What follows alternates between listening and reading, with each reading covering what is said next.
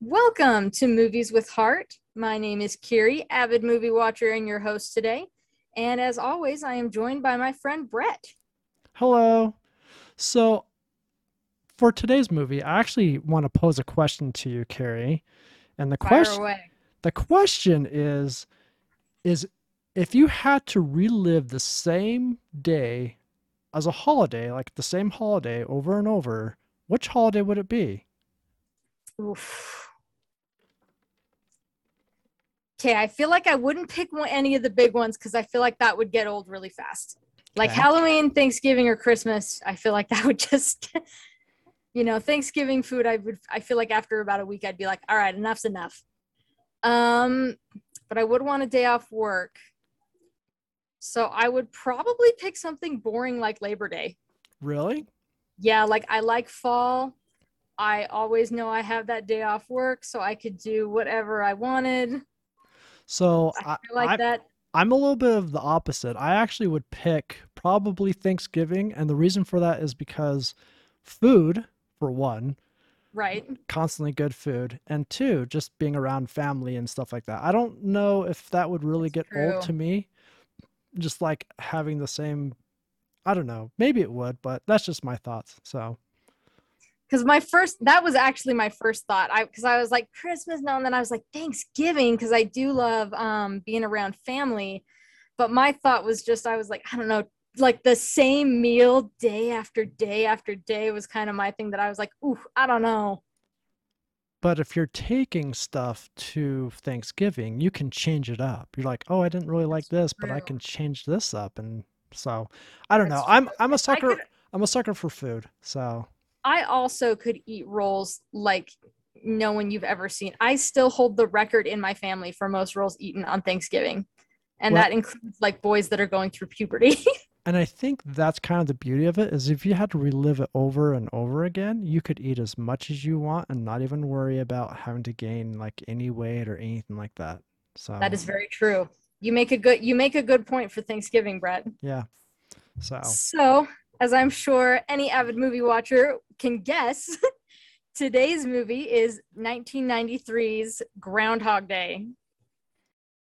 and I actually have some interesting information about this film that you may already have, but I actually didn't know until I did a little bit of research on this film. And Mm-hmm. mind you, this film's totally nostalgic to me. Like I've watched this Me too. film so many times, and for some reason, like I thought I went and saw this around Christmas, but it didn't come out until until February 12th or yeah, like February 12th. And so Oh, I did not know that. I don't know. I mean, but anyway, I guess this film won 7 awards and got 17 nominations. So Mm-hmm. I didn't know it did that well. I just remember it being a really good film, but I didn't know that it did that well. So kind of interesting. Yeah, they're So all kind of obscure nominate like they weren't Academy Award nominations. right, But it did get a lot of buzz, especially for a comedy film. yeah, yep, So typically with movies, we like to start with like the bad, like get into anything that we had like complaints or critiques about, and then kind of go into the good. However, and I can't speak for you, Brett, there's not a lot that I was like, yeah, I don't like that. yeah. I'm kind of on the same page because this film, like I said, is pretty nostalgic. Like I usually watch this film, even though it's about Groundhog's Day. I usually watch this film around Christmas because I thought that I originally saw it in theaters around Christmas. But I mean, February is fairly close to Christmas, but Yeah. usually for some reason, even when I watch this film, it has a Christmas feel to it. And I think that's mostly because it's like winter, snow I was type about to say, I stuff. think it's the snow. Right. And so this is like a Christmas film that I kind of tend to watch, even though it's not about Christmas. So, but I don't have a whole lot of bad to really say about the film. Yeah, me either. Like, I was kind of thinking it over and I was like, wouldn't change any of the actors, wouldn't really change the screenplay, and we can kind of go into this all in a little bit, but yeah, I guess we'll just kind of dive right in into some of what we liked and just some like general movie discussion. This isn't really one of like the nitty gritty ones. Like we've got some coming up that I'm just like, oof, we gotta talk about this.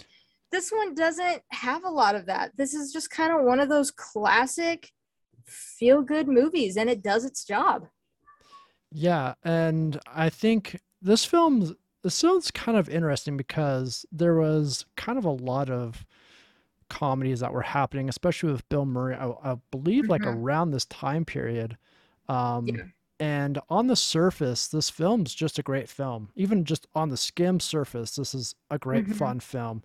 But as you watch it a few times, there's a lot of depth to this Yeah. film as well, and so it's very interesting. So I'm kind of excited to want to hear what you want. Dive into this. Yeah, Yeah. Before we continue, do want to give a spoiler alert out there. I feel like it goes without saying as we're doing film analysis, but just a heads up, if you have not seen Groundhog Day, it's a great film. Go watch it and then come back. Unless you don't care about spoilers, in which case go ahead and keep listening. But we are gonna we do definitely dive deep into these films. So spoiler alerts. There are going to be several spoilers in every episode. and the funny thing about it is, if you haven't seen Groundhog's Day already, you must be living like in a cave or under a rock or something like that, because it seems like everyone I've talked to, like when I mention Groundhog's Day, like, oh yeah, I've seen Groundhog's Day. So if you haven't seen it, you're either like super young and just haven't watched a whole lot of movies, or you're living like in a cave. So Yeah. Alrighty. Anything else you want to say before we just dive right in? let's go for it. Cool. So one thing I noticed is I typically like to watch movies in one sitting, but due to some unforeseen circumstances, dogs deciding that we were going to go to bed early, I actually watched it in two pieces. So I watched half of it one night and then the other half the next. And I didn't realize until I started watching the next day, but I was like, wow, we're more than halfway through this and he's still a douchebag. I didn't realize like for how long the movie he was a douchebag. And I think it's because as a so he kind of just like brief background for anyone who hasn't seen this in a while. He hates Groundhog Day. He's a terrible, terrible character, kind of like a Scrooge, but for Groundhog Day, I guess. And he starts out, he's a jerk, he's a douchebag, he's really cynical, really egotistical. And then he starts to relive Groundhog Day over and over and over and over again. And you kind of see him go through a lot of changes as the film goes on. And so I think as a kid, I didn't pick up like the point where he starts trying to seduce Rita. As an adult, all of a sudden I'm like, oh, he's playing her this whole time. Yeah. As a kid, I was just like, oh, look at him. Like he's building a snowman with her and he's being nice. And so I didn't realize like for how long in the film he's just like not a good person. Yeah, very one track minded. Yep. So I think that was just like my biggest surprise going away this time is just seeing him kind of go through that. And I read somewhere, and I thought this was really interesting, that as he goes through this like experience, he goes through the 5 stages of grief. And I was like, oh my gosh, that makes perfect sense. Like denial, I would say only happens like the first few days because he's like kind of in disbelief and shock and he doesn't know what to do. And like people are coming up to him and he's shoving them away. And then anger happens pretty quick. Like one of my favorite parts as a kid, just because when you're a kid you think these things are funny, is when Ned walks up to him and he goes, Ned, and just punches him right in the face. Yep. Like That's as a good part. it's a good part. And when he's, I don't know. So yeah, like, the denial, anger, bargaining, you definitely kind of see. It's kind of when he's, I don't know, like when he kind of starts doing the crazy things, like he's like, well, let's put myself in prison, see what that does. Let me just gorge myself on pastries. Doesn't matter. I'm going to be the same way tomorrow. And then you see the depression because you see him try to commit suicide several times. And then the acceptance is when things really start to change. Yeah, and I actually was going to talk a little bit about that as well because I definitely Yeah, picked that up. go But ahead. I'm gonna let you keep going because you've got to have more. Like, there's this film so deep. Like, I'm Well, sure you got let's more. go a bit at a time. What do you have to say about the 5 stages of grief? So I think, and I'll touch more on this probably a little bit later, but I think it was very interesting on how we saw, and I'm going to make a quick point. The I believe it was the writer actually did an interview, and he talked about just kind of how long of a phase this day continuing for Phil would be. And when they were writing the story, he kind of had the mindset of this would take somewhere between 30 to 40 years. And so this is actually 30 to 40 years of Phil reliving his life over and over and over and over again. And so just taking that and thinking about how long it took Phil to actually truly go through these 5 stages is actually a Mm-hmm. lot more than just a few days. I mean, it's a span of 40 years that he went through all these different stages. So we don't know. I mean, because he did make mention, and you talked about how he tried to kill himself, and I think there's a conversation that he has in the coffee shop where he talks about like he's tried to kill himself every which way. So I mean, that may have Mm-hmm. lasted like years and years and years. So it's just very fascinating to really think about that in depth instead of it being like what, like a few weeks or something that we may get like a hint of in the film. It's actually a span of so many years. And so that's what I thought was so interesting about all the different phases he went through, is how long it took him to go through each phase, because it doesn't really say. We just have an That's idea. true. So that's kind of my point. Yeah. I want to cover some technical stuff first because then I want to really dive deep into like the morality and stuff about it. So let's get Sure. the just as far as the technical stuff that I think was really well done. I was looking in Bill Murray wasn't actually like their, I don't want to say initial acting choice, but they kind of had a couple things in mind before Murray auditioned, then they ended up picking him. And I'm so glad because I tend to be really critical with comedies and with rom-coms. And I think had they picked an actor who was a little more animated and over the top, like the ones that immediately come to mind are like if they had picked like a Jim Carrey or Will Ferrell, I think I would have hated this movie Yeah. Yep. because the repetition would have just been too much for me. Like I would have just been like, y'all need to chill. Like you need to calm down. And Murray's just delivery, his deadpan, his just like the way he delivers everything, he doesn't the parts that he really hits that are supposed to be over the top are perfectly beautifully over the top. But the parts that are confused or just deadpan or depressed, he hits those too. Well, and the thing is I think, kind of to your point, they were looking for an actor who had a very dry sense of humor and a kind of a dry Mm-hmm. delivery. And I believe, yes, so Ghostbusters was done before this, and I think Mm-hmm. Scrooge may have been done before this. I don't know when I Scrooge think came you're out. right. And so he kind of had a few. This is kind of when he was in his stride, like in this era Mm-hmm. that this film was done. And so he had a lot of movies under his belt where he was showing off his dry pan type humor, where he could deliver a line and keep a straight face, but it's funny. So I think Mm-hmm. it was a pretty brilliant choice for them to do it I totally agree. instead of like you said, like an over the top actor who, I mean, at this time probably been like Steve Martin or something like that. You know, Steve Right. Martin has done some fantastic films, don't get me wrong, but he has been a little more wacky I think in Steve that Martin was era. actually one of those that they, if I recall correctly, he was actually one that they were kind of planning on, Okay. like one that they were kind of thinking about until they ended up auditioning and seeing Bill Murray. Right. And like I said, I think just kind of during this time, Bill Murray was kind of in his stride. And so they kind of decided to go in that Mm-hmm. direction. And like I said, don't get me wrong, like Steve Martin, he's done some fantastic films, and we can talk about those films later. But usually in his films, when he has like anger or anything like that, it is kind of over the top when the way he Mm-hmm. reacts and stuff like that. So Mm-hmm.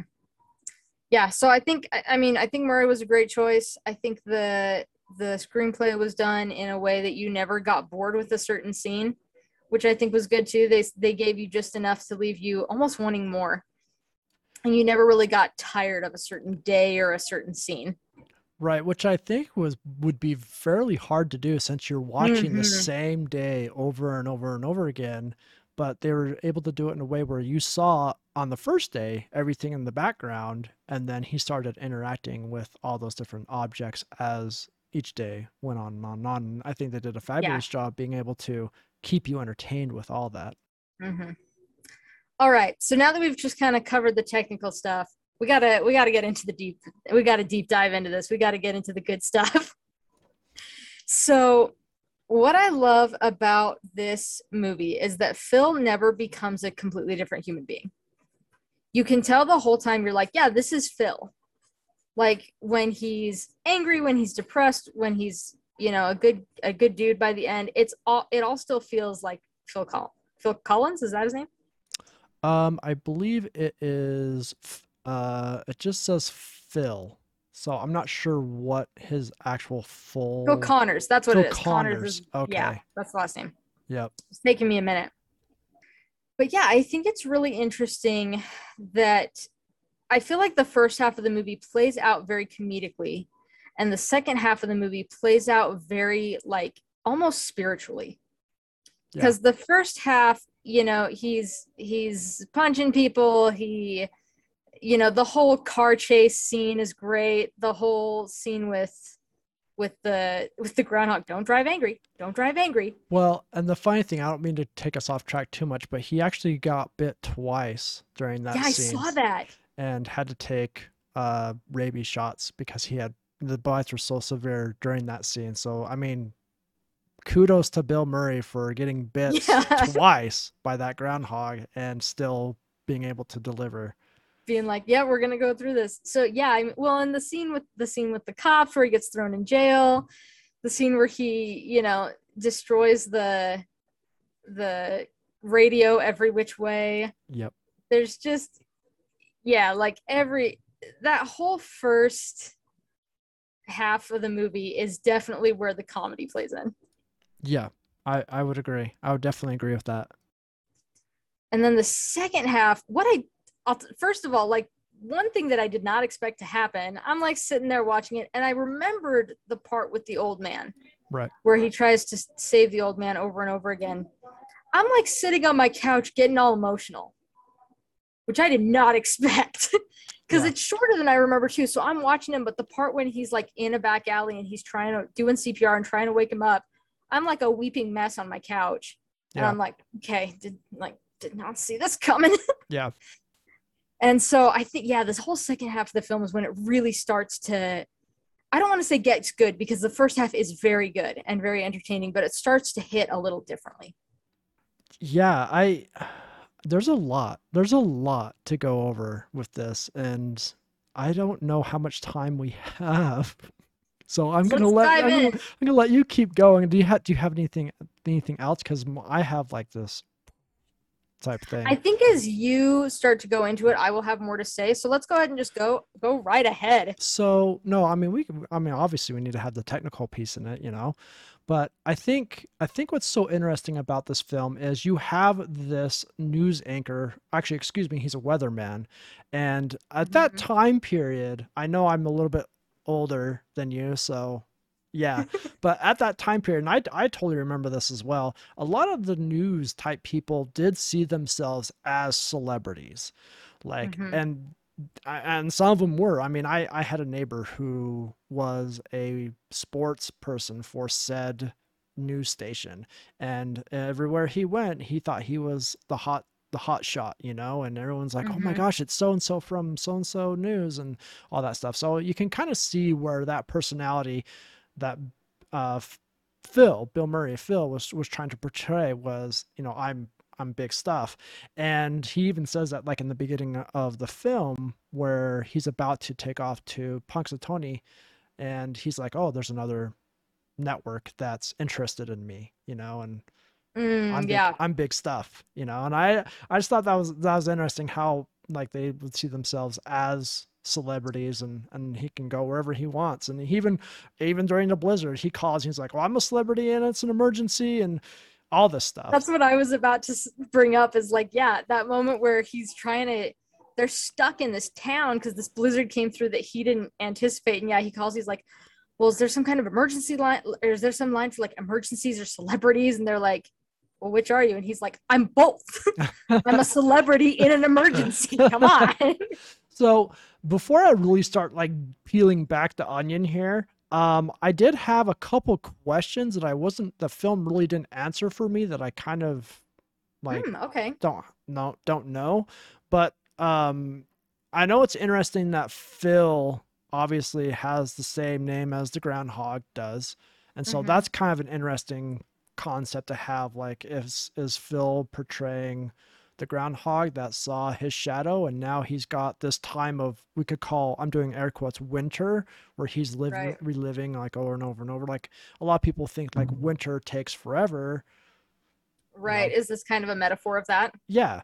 So Like, what that's if winter really did take forever? right. So I kind of had that, but I know that's just a whatever. And then I don't know, but is Phil from Punxsutawney? Because he ran into his, well, I wouldn't say his friend, but his acquaintance Ned, who sells insurance in Punxsutawney. And so I wasn't sure, Oh, because I know they're from Pittsburgh, and yeah. but I didn't know, did he I, relocate and just all of a sudden ran into him, or that was like another part that yeah. I wasn't sure. I'm just like, was he originally from Punxsutawney and that's why he has such a bad relationship with it, or I don't think so. I think that's why, because the only person that he really ran into was Ned. right, So, and his like complete disdain for the place. Like, right, so I don't think so. I think some of the familiarity with Punxsutawney was just that he says this is like his third year that he's been doing this or something. yeah, 4 years he's done Four it for years. 4 years, yeah, So he definitely has some familiarity with it. I right. don't think that he's from there though. Yeah, because it kind of gave like weird overtones that he was possibly from this place or a small town, but it didn't really outright say. And so that's why I was like, Right. are they hinting that he's actually from here and that's why he has such an hatred, because he's a big shot now at working for a news agency and he's a star and he doesn't want to be associated with the Mm, small town, or, you know, I mean, I yeah. may be saying too much I here. I think those are all interesting points. One of my things with movies, because I actually am the type of person that I don't need to have every single question answered. And I think this is like one of those movies where I think it provides a lot of speculation, which I think is good. And like, I think that's very fun. It's like interesting now that I'm like, oh, yeah, that would be interesting if he was from a small town, because that would kind of make sense about why he hates this specific small town so much. Um, but I don't think they necessarily needed to dive into that, but I do think you bring up some interesting points. Right. And that was just mostly as like they didn't need to flat out say that, but I just Right. thought that was interesting that they kind of had that possible association that I was like, That overtone. I think I may like, as you guys may see in future podcasts, I will totally overanalyze stuff like so much. So, yeah. But I guess just moving forward with the film, I thought the whole transition was interesting because, like you said previously, is he was very, you could tell from very early on, he kind of had like a subconscious attraction to Rita, and Yeah. then as he started reliving each day over and over and over, he was trying to trick her into liking him. You know, even though Mm-hmm. she despised him because he thought he was this pumped up prima Mm-hmm. donna, is what they say in the film. And I Um, think with that, I think that became like almost the thrill of the chase for him. Because before he'd been doing a bunch of one night stands with, mhm. very hot women. Yeah, And I he think trick with, him. Hmm. yeah. And I think with that, like that became too easy. Right. You know what I mean? With Rita, she had seen him kind of at his worst. Already kind of had some preconceived opinions of him, and you could see like despite his best efforts, he could never get her into bed with him. Right. It always, and you can see in the film, like at the end of each night, she rejects him over Yeah. and over and over. And that kind of led into the whole scene of him just not caring anymore, and he just Mm-hmm. starts trying to kill himself. He starts doing wild stuff, just and he does a little bit of that at the beginning because he's testing fate. He's like, can I get away with this? Can I Right. get away running from the cops? Can I get away stealing from a bank? Can I get away with? And he does that stuff, and then he starts really seeking out Rita.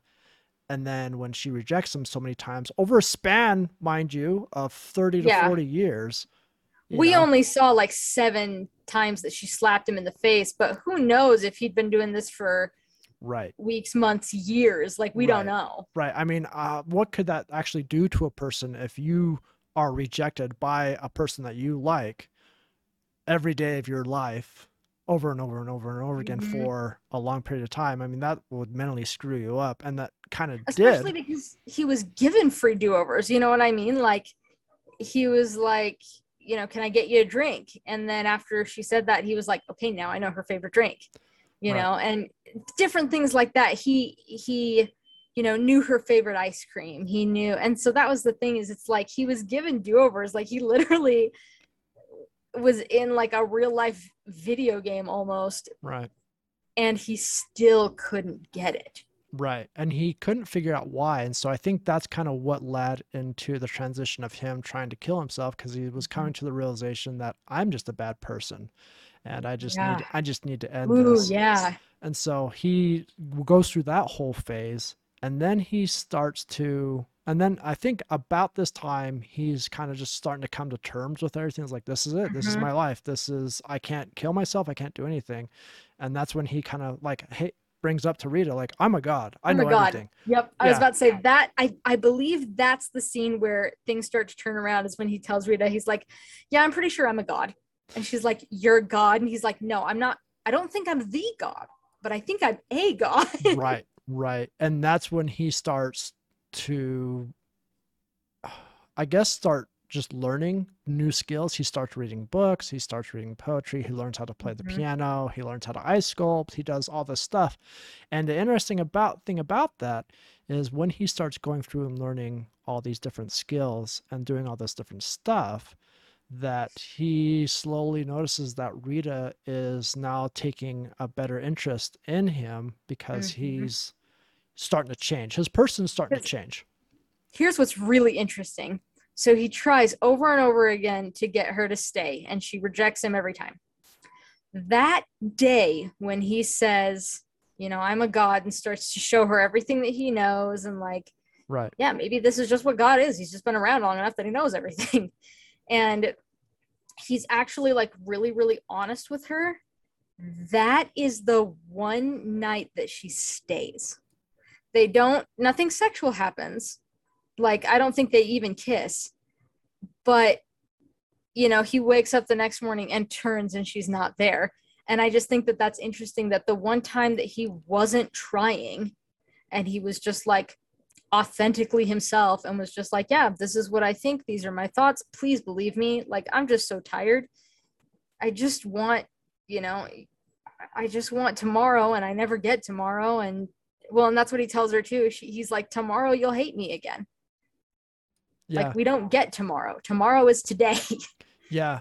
And I think that's actually, I mean, I kind of disagree a little bit because and the only reason I disagree is because I don't think he was showing her his true self, because his true self was Mm, a pompous ass. But I think what she saw and that what he realized that night is that as he was trying to better himself by learning new skills, by reading books, by becoming more familiar with stuff, that he was noticing that she was starting to take an interest. And that's when he was doing this analysis of, I was I was a jerk. I'm sorry, I almost swear it again. okay, it's I okay. was a jerk. I'm changing myself, and it's for the better, and people are starting to like me. Whereas before I was getting rejected and I was a jerk to them. But now as I'm trying to better myself, and that's where we start seeing the full transition happening, is Mm-hmm. he makes that realization that as he's trying to better himself, that people like him, and that people like him for who he is and not for him Mm-hmm. trying to trick them. And then we see that full transition to where he sees the old man, the old homeless person Mm-hmm. on the street corner, and the first night he sees them, and I mean he saw them a number of times, obviously, but Yeah. the He first passes time, him every morning. right, right, but the first time that he's like, let's get you someplace warm, and he takes the old man to a hospital or to like an Instacare or something like that, and the old man Mm-hmm. dies. And then we start seeing compassion from Phil for like Mm-hmm. the first time. Like something struck a chord and he now has compassion, and so he tries over and over and over to try and save this guy's life. And I think it only shows like maybe one or Only shows, two, I was about to say, I think it shows three. yeah, times, but who knows? Like I said, I mean, I Yeah. Who keep knows? going back to that. Who knows how long he tried to save this guy's life, you know, trying to feed him, trying to do all this stuff to save this guy. And it gets to the point where it seems like something's clicking, where he can't change like that person's outlook Mm-hmm. or that person's future, but he could try and better himself. And so he goes around and starts helping everybody. And he does, I mean, we don't see this in the film, but he goes and he surveys the whole entire town to see where he can help out at. And he Mm-hmm. clocks it, he times it, he knows the exact time, and he is at those places at those times to help the kid that's falling out of the tree, to help the mayor that's choking, to help just the ladies Little that old ladies who have a flat who have tire. flat tire. I mean, and who knows what else he does, but you see this whole transition start happening as he's becoming a better and better and better person, and then realizes that Rita starts liking him for who he has become. Not who he Yeah. was, but who he's become. And I think the first glimpse that we get of that is when he's at the party playing the piano. She's like, Yeah. "Oh, you play the piano?" And he's like, "Yeah." And and His future is so proud. the whole town knows him. He's only been there a day, but he's gone and helped so many people that the whole entire town knows who he is, and that's Mm-hmm. just amazing to do in like one day, Yeah. in their minds, one day. Yeah. And she buys him off the auction, and the Mm-hmm. story kind of goes from there. But I just I'm thought that gonna the whole transition was interesting. Yeah, I'm gonna go back to the old man for a minute because I didn't realize something until watching it this time. So when he and Rita are dancing, a couple comes up to him and starts talking about how he's helped. They call him Dr. Connors and talk about how he's helped their back. Yeah. So I was thinking about that and I'm like, okay, if he's done enough medical research and he's looked into this, I'm like, he probably did all that research when he was helping that old man. Yes. And I didn't realize that before. And I think that there's a couple points I kind of want to hit with that is I think that there is something to be said about sometimes no matter how hard we try or how much we want something to change, it doesn't. Right. He was given chance after chance after chance after chance to save this old man's life, going so far as to doing, who knows how much research to help this man. And at the end of we never see this man make it to the end of the day.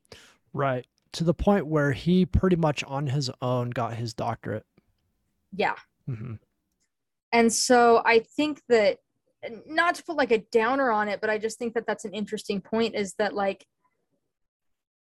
at least for me personally, there have been times in my life where I've almost been like, oh, what could I have done different? Like, what maybe this would have changed everything. And I think that's an interesting point to be like, well, maybe it wouldn't have, like, maybe it didn't matter.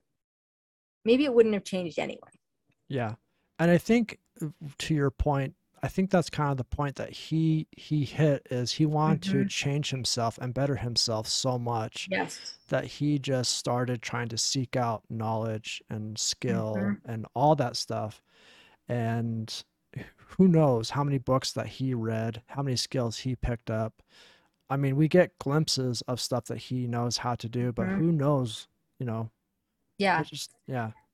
And I think what's to be said about that too is, had I been in that position, I feel like my thought would have been like, well, what the hell was the point of reading all those books and doing all that research if it didn't end up doing any good anyway? But then it goes to show it did do good, just for someone else. Right. And that's kind of my point, is that's how desperate Mm-hmm. of a situation that he was in. Even though he's reliving the same day over and over and over again, he is trying so hard to better Mm-hmm. himself because he knows of how much of a jerk he was in the past and he wants to change himself. And so even though he's only affecting people's lives for one day, he's affecting his life forever. Because in his mind, that is an eternity. Yeah, and I think it's interesting that at the beginning he thought he was a celebrity, and no one even really gave a crap who he was. Right. And at the end, he legitimately was a celebrity to that entire freaking town. Because of what he had become through Mm-hmm. trying to better himself. Correct. Yeah. Mm-hmm. Yep. Yeah, absolutely. And I think it just goes to show too, like, at first he was trying to do different things to get Rita, and then when he really starts to, yeah, kind of how we talked about when he hit that turning point. I think it's interesting that in the process of bettering himself, new things came out of it. I don't think that he expected, but ended up being amazing. And that's kind of what I meant by that thing with the old man. I think that sometimes we do things wanting a certain outcome and we get another outcome instead, which is sometimes, I don't want to say better, but definitely different. And sometimes it is better. I studied film in college with the expectation of, like, I wanted to be a film director, and then I just realized that wasn't what I wanted, and yet I'm still able to use everything I learned in those classes in daily life when I'm watching films. Now we have a podcast. Like, I think that, and that's a very small example, but I think there's lots of things that we do expecting a certain or wanting a certain outcome, and when it doesn't play out, that can sometimes feel very, like, defeating. Right. And I think that, and again, like, no, I don't know, I feel like I'm waxing a little bit No. philosophical and religious here, but that's part of who I am. I think that that's Well, like, that's a and to be fair, I don't mean to cut you off. This movie does have a lot of religious overtones in it it. does. And I did read something that a lot of different religions did contact these writers and Mm-hmm. directors about different things about this film. So, Mm-hmm. yeah. Yeah, and that's a big part of who I am, so that's going to naturally bleed into this podcast a little bit. But I think, like, I'm not one who believes that necessarily everything happens for a reason, because I'm like, yeah, pain and suffering, does that happen for a reason? I don't know. But I do think that there's something that can be learned from every experience, and there's something that can be used throughout our lives from every experience, if that makes sense. Yeah, no, it totally does. And to your point, like a lot of people will do stuff to try and be impressed, to try and impress others, sort of thing. Mm-hmm. You Yeah. know, they learn different skills or they do certain things or they become a celebrity or they do whatever. And I Every first date is you basically coming in with, like, a personal resume being like, this is why you should want a second date. Right, right. And what that's why I think this transition was so fascinating is because Mm-hmm. he knows at this time that everyone's going to have the same opinion about him and he's still trying to better himself because he wants to better himself. And a Mm-hmm. lot of people can make the argument that he was bored, and so he was just doing all this stuff to just pass time, but I think there's more to it than that. I think he really did want to change himself because he wanted to change himself, not because he wanted others to like him. That was just an end result as he became more knowledgeable, more skillful, and all that stuff. That people Mm-hmm. started, especially Rita, noticing him and like, oh, well, you're not the Mm-hmm. person I thought you were, sort of thing. So it was just a result of him doing that, but it wasn't a desire or the reason that he did it, if that makes sense. Yeah. And I think it's really interesting what Rita says, kind of that first night when he starts to kind of turn things around. And he says, he tells her that, he thinks he's a god, and they're talking about this whole thing. And she has a moment where she's like, maybe this isn't a curse. Right. Like, maybe this is actually something that could be a gift. And I think that that makes a really good point too, because we, like, live very, like, he had the perfect surety that he was going to wake up the next day and Yep. it was going to be Groundhog's Day again. Yeah, but there's always that thought in the back of his mind that the Right. next day could be the next day. Maybe. Yeah. Right. And I feel like for us, like, we know that there's a next day. You know what I mean? Like, I Right. know that tomorrow's Right. going to happen. And I know that at some point there will be no more tomorrows because I will be dead. Right. um, and so I feel like for us, like, I know that like, my time on earth is very finite. I know that I have a limited time. he was kind of at a point where, for all intents and purposes, he knew that he had eternity. Yeah, exactly. Yeah.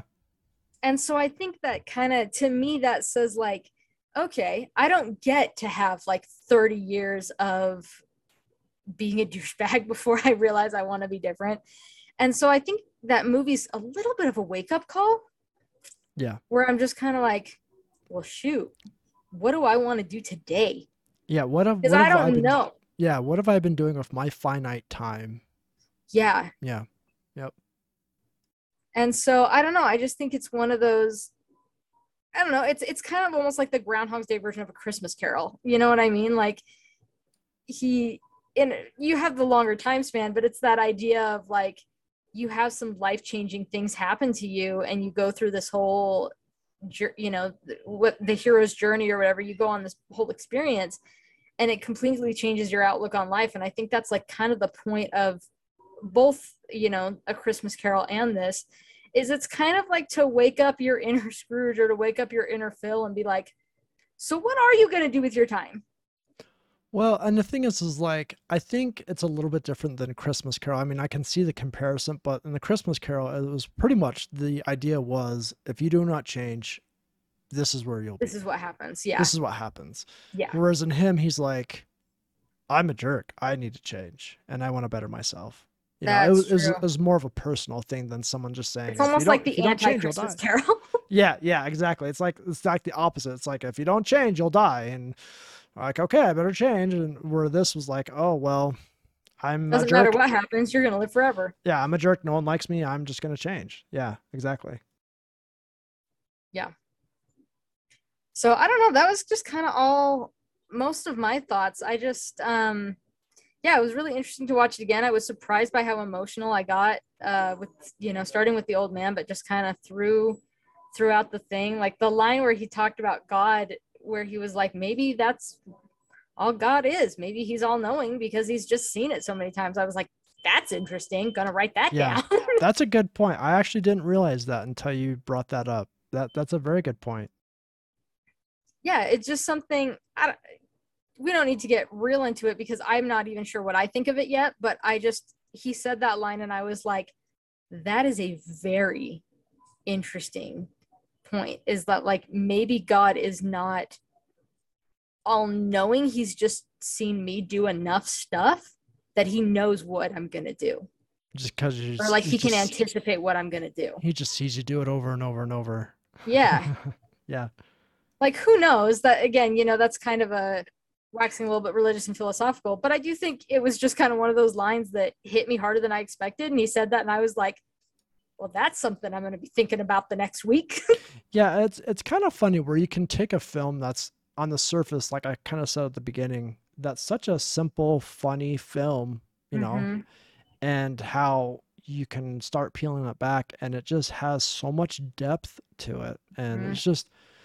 it's just interesting because I know when you mentioned, oh, we're gonna do Groundhog's Day, and I was like, okay, yeah, that was kind of a fun film, and I like watching that film over and over. And Mm-hmm. but I watched it as just like a fun, lighthearted film. You know, the guy Yeah. lives his life over and over, and antics happen and whatever. And then as Wacky hijinks. right, shenanigans happen. Uh-huh. And as I watched it a second time, I was just like, wow, there is actually a lot more depth to this film than I, for some reason, realized, even though I've watched this Mm-hmm. film a good 40, 50, 60, 90 times, you know? Uh-huh. It's just interesting on how such a basic film could be so deep. So I kudos to the writers of this Yeah. film.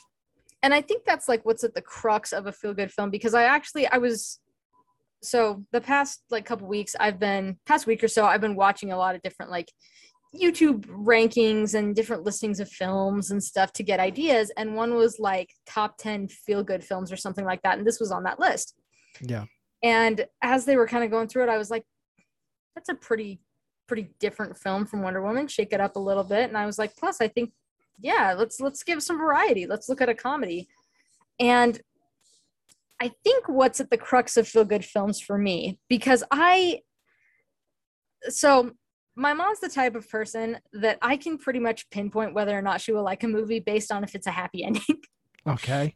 She's the type of person, she's like, I just want life, like, I just want it tied up in a neat little bow. Life is hard. Don't want to have to see that on the screen. I'm not like that. I watch movies for a variety of reasons. I love seeing something of quality, or I want to experience something different, or take like a little bit of a look in, a walk a mile in someone else's shoes. Right. So like Hallmark films, mom loves them. I hate them. So very much like the fairy tale type Yeah. stories. Okay. Yep. And I think everyone watches movies with some level of escapism. Like you want to get out of this world and go somewhere else.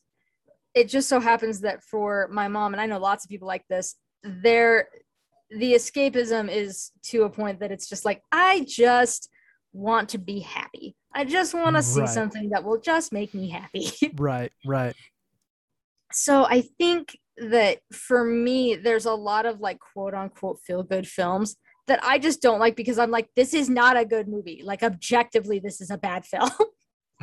And I feel like with this one, you had like the feel good stuff to it. But I think for me, what makes a feel good film quality is when there is enough depth to it. Yeah. Where you can just, where there are some layers where like I can sit down, if I just don't want to think and I've had a rough week and I want a film that will just make me feel good, I can watch this. Right. But if I want to like dive in deep a little bit, I can also watch this. And I think that's what the crux of just like a feel good film for me is. I want something that has the option of challenging a little bit, but still just like brings that warm and fuzzy at the end.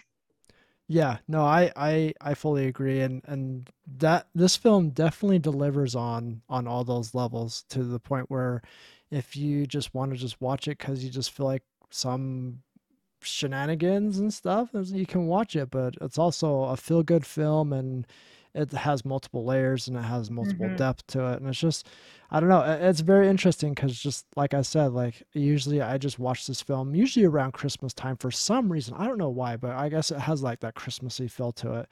And it's just fun and lighthearted and just great. And then as you like sit down and like fully analyze it, like, wow, this actually has got a lot more to it than what's on the surface. Mm-hmm. I'm pretty much ready to give my rating. Do you have any more thoughts? Just a few things that I noticed in the Yeah, fire film away. that so I'm one that always notices what's going on in the background of films and stuff like Mm, that because mm-hmm. it's just how I am. I'm just weird like that. So like even though there's like you've got your two main actors that are talking, I'm looking at what the extras are doing in the background, you know. Yeah. So a couple funny things that I found out that I saw the last time I watched it is the second night. So he relives the day, and then that night, he's like on his bed and he's taking like Tylenol or something like that. And it's when he breaks the pencil, that Yeah. scene. Mm-hmm. So when he breaks the pencil and stuff, I noticed that on his clock actually said 4 o'clock. He was going to bed at 4 o'clock.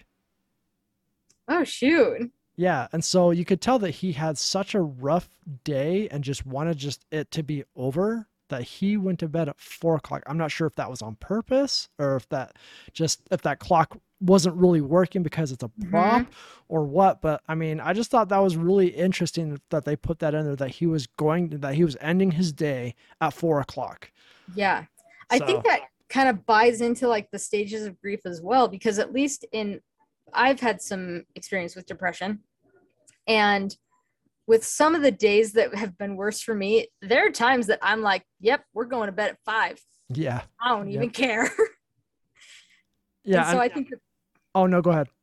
I just think it's interesting that a guy who, had this kind of weatherman career, so he had a regular schedule, got to a point where he was just like, F it, I'm going to bed at 4. Well, and I'm not sure if you caught it at the beginning, but he was the afternoon evening weatherman too. He did the 5 o'clocks. Mm-hmm. I did see that. Yep. And so for him to go to bed at 4, that's super bizarre because he would be at work Mm-hmm. at that Yeah. time. So, and then the other part that I saw, and this is just more of a thinker of just when he ran into Ned, and then he stepped off the curb and stepped into that hole of water, like cold water, and it goes up Mm-hmm. like almost halfway up his shin. Could you Yeah. imagine wintertime with I was your leg being like wet and you're, oh, that'd be awful. like, one of the taglines for the film was something along the lines of like, what if you had to live your worst day over and over again? And I think that's like interesting is for me, I was just like, yeah, that's a day. And then as I was kind of watching it this time, I was like, wow, he's really had like a crappy, crappy day. Yeah. Yep. And he has to like, well, and he kind of makes that point at some point where he's like, yeah, I've been to Costa Rica and met a hot girl, and why couldn't I relive that day? Yep. Yep. And it's like, yeah, he really is. This isn't just a random day. This is one of his worst days. Yeah, and I just thought those couple scenes were just interesting to me. I mean, obviously we've seen them and knew about them and stuff, but I just didn't really think about like if I was in that situation and I stepped off and it's the middle of winter and I my leg is now soaked and my shoe probably filled with water. Mm-hmm. Just I how, hate wet socks. I hate the feeling of yeah, a wet sock in a shoe. yeah, I hate it. just how miserable I would be, just yeah, it just was super interesting. So And of all out of everyone who could have seen you, it's freaking Ned. yeah, exactly. Ned Ryerson sells insurance. Yep. Yeah, I mean that was really it. That was just a couple little parts that I Yeah, no, just I think noticed. that's some I just was like, oh, yeah, just kind of little thinkers. yeah, no, I think those were interesting to bring up. I think they provide a little bit more, I don't know, insight into the film for sure. So out of we ready for our ratings now? Yeah, let's do it. So this one, so very, very few films for me get in the 90s just because movies in the 90s are usually reserved for like ones that hit me on a personal level or like just had to do with me personally. Like it taught me something that I needed to know really quickly. So this didn't, despite me not having any big critiques, it didn't hit the 90s for me. But I would give this one because of rewatchability and like the comedic as well as the kind of deeper stuff. I gave this one an 84. Okay. So I think this is going to be a rarity, and we may need to like write this down in history because it's probably the only time that I'm going to give a movie a rating as high as I'm going to give this one. Okay. So, because I'm pretty hard on films, and obviously you will see that as we go through these different films and stuff. I'm pretty hard on films. Not because I'm a jerk, just because I really critique and analyze films like crazy. But honestly, this one I'm giving it a 99. Like Dang. the story is good. The casting that they did was phenomenal. The Mm-hmm. acting was phenomenal in it. I didn't Mm-hmm. see any parts that dragged. It just was a good story from beginning to end, and I thought the execution was very well done. And I just thought all the way around it was great. I mean, I have zero complaints and zero critiques about this film. I could not think of anything as I was watching this film. I cannot think of anything that would have made this better, honestly, Fair enough. because yeah, Fair they enough. just did a very good job of not giving you too much, but giving you just enough to where you are thinking and trying to put yourself into Phil's situation. So Mm. that's where I'm at with this one. Kind of So a flip from last week. Interesting. yeah, but that's what I'm saying. This is going to be rare. So Uh-huh. yeah, I'm usually gonna probably be lower in some things, but yeah, Mm-hmm. yeah, And we talked about that a little bit. I tend to, yeah, like I said, agree with critics a little bit. And there are very few films that I give less than like a 50 or higher than like a 90, just because I'm like, you have to either be really good or really bad for it to warrant that. right, right. No, I fully agree, and I tend not to agree with critics, and I also don't read what critics say about films. I like to Right. go in myself and just watch the films and just analyze them myself Mm-hmm. because a lot of times I just don't agree with what critics say. I mean, and so I'm Right. just like, I don't care what you guys say. I'm just going to go in for myself and check it out. So Yeah. Yeah. Alrighty. Well, thank you. Thanks for joining me today, Brett. Thank you for everyone who listened in. Yeah. If you want to prep for the next movie that we're doing, it is 2014's Ex Machina. It stars Domhnall Gleeson, Oscar Isaac, and Alicia Vikander. That's how you pronounce her last name. So we will. I already have lots of thoughts about that, and I haven't even given it a rewatch yet. So I don't know about this film, honestly, and I'm gonna have to watch it again. It's been a number of years, but I think this is going to be a very interesting review that we yeah. do. Yeah. So anyway, if anyone's interested in watching it, that's the film that we're doing. Again, it's 24 came out in 2014. It's called Ex Machina.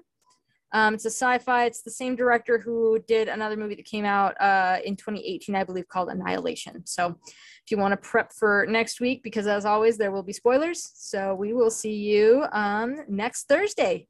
All right. See you guys.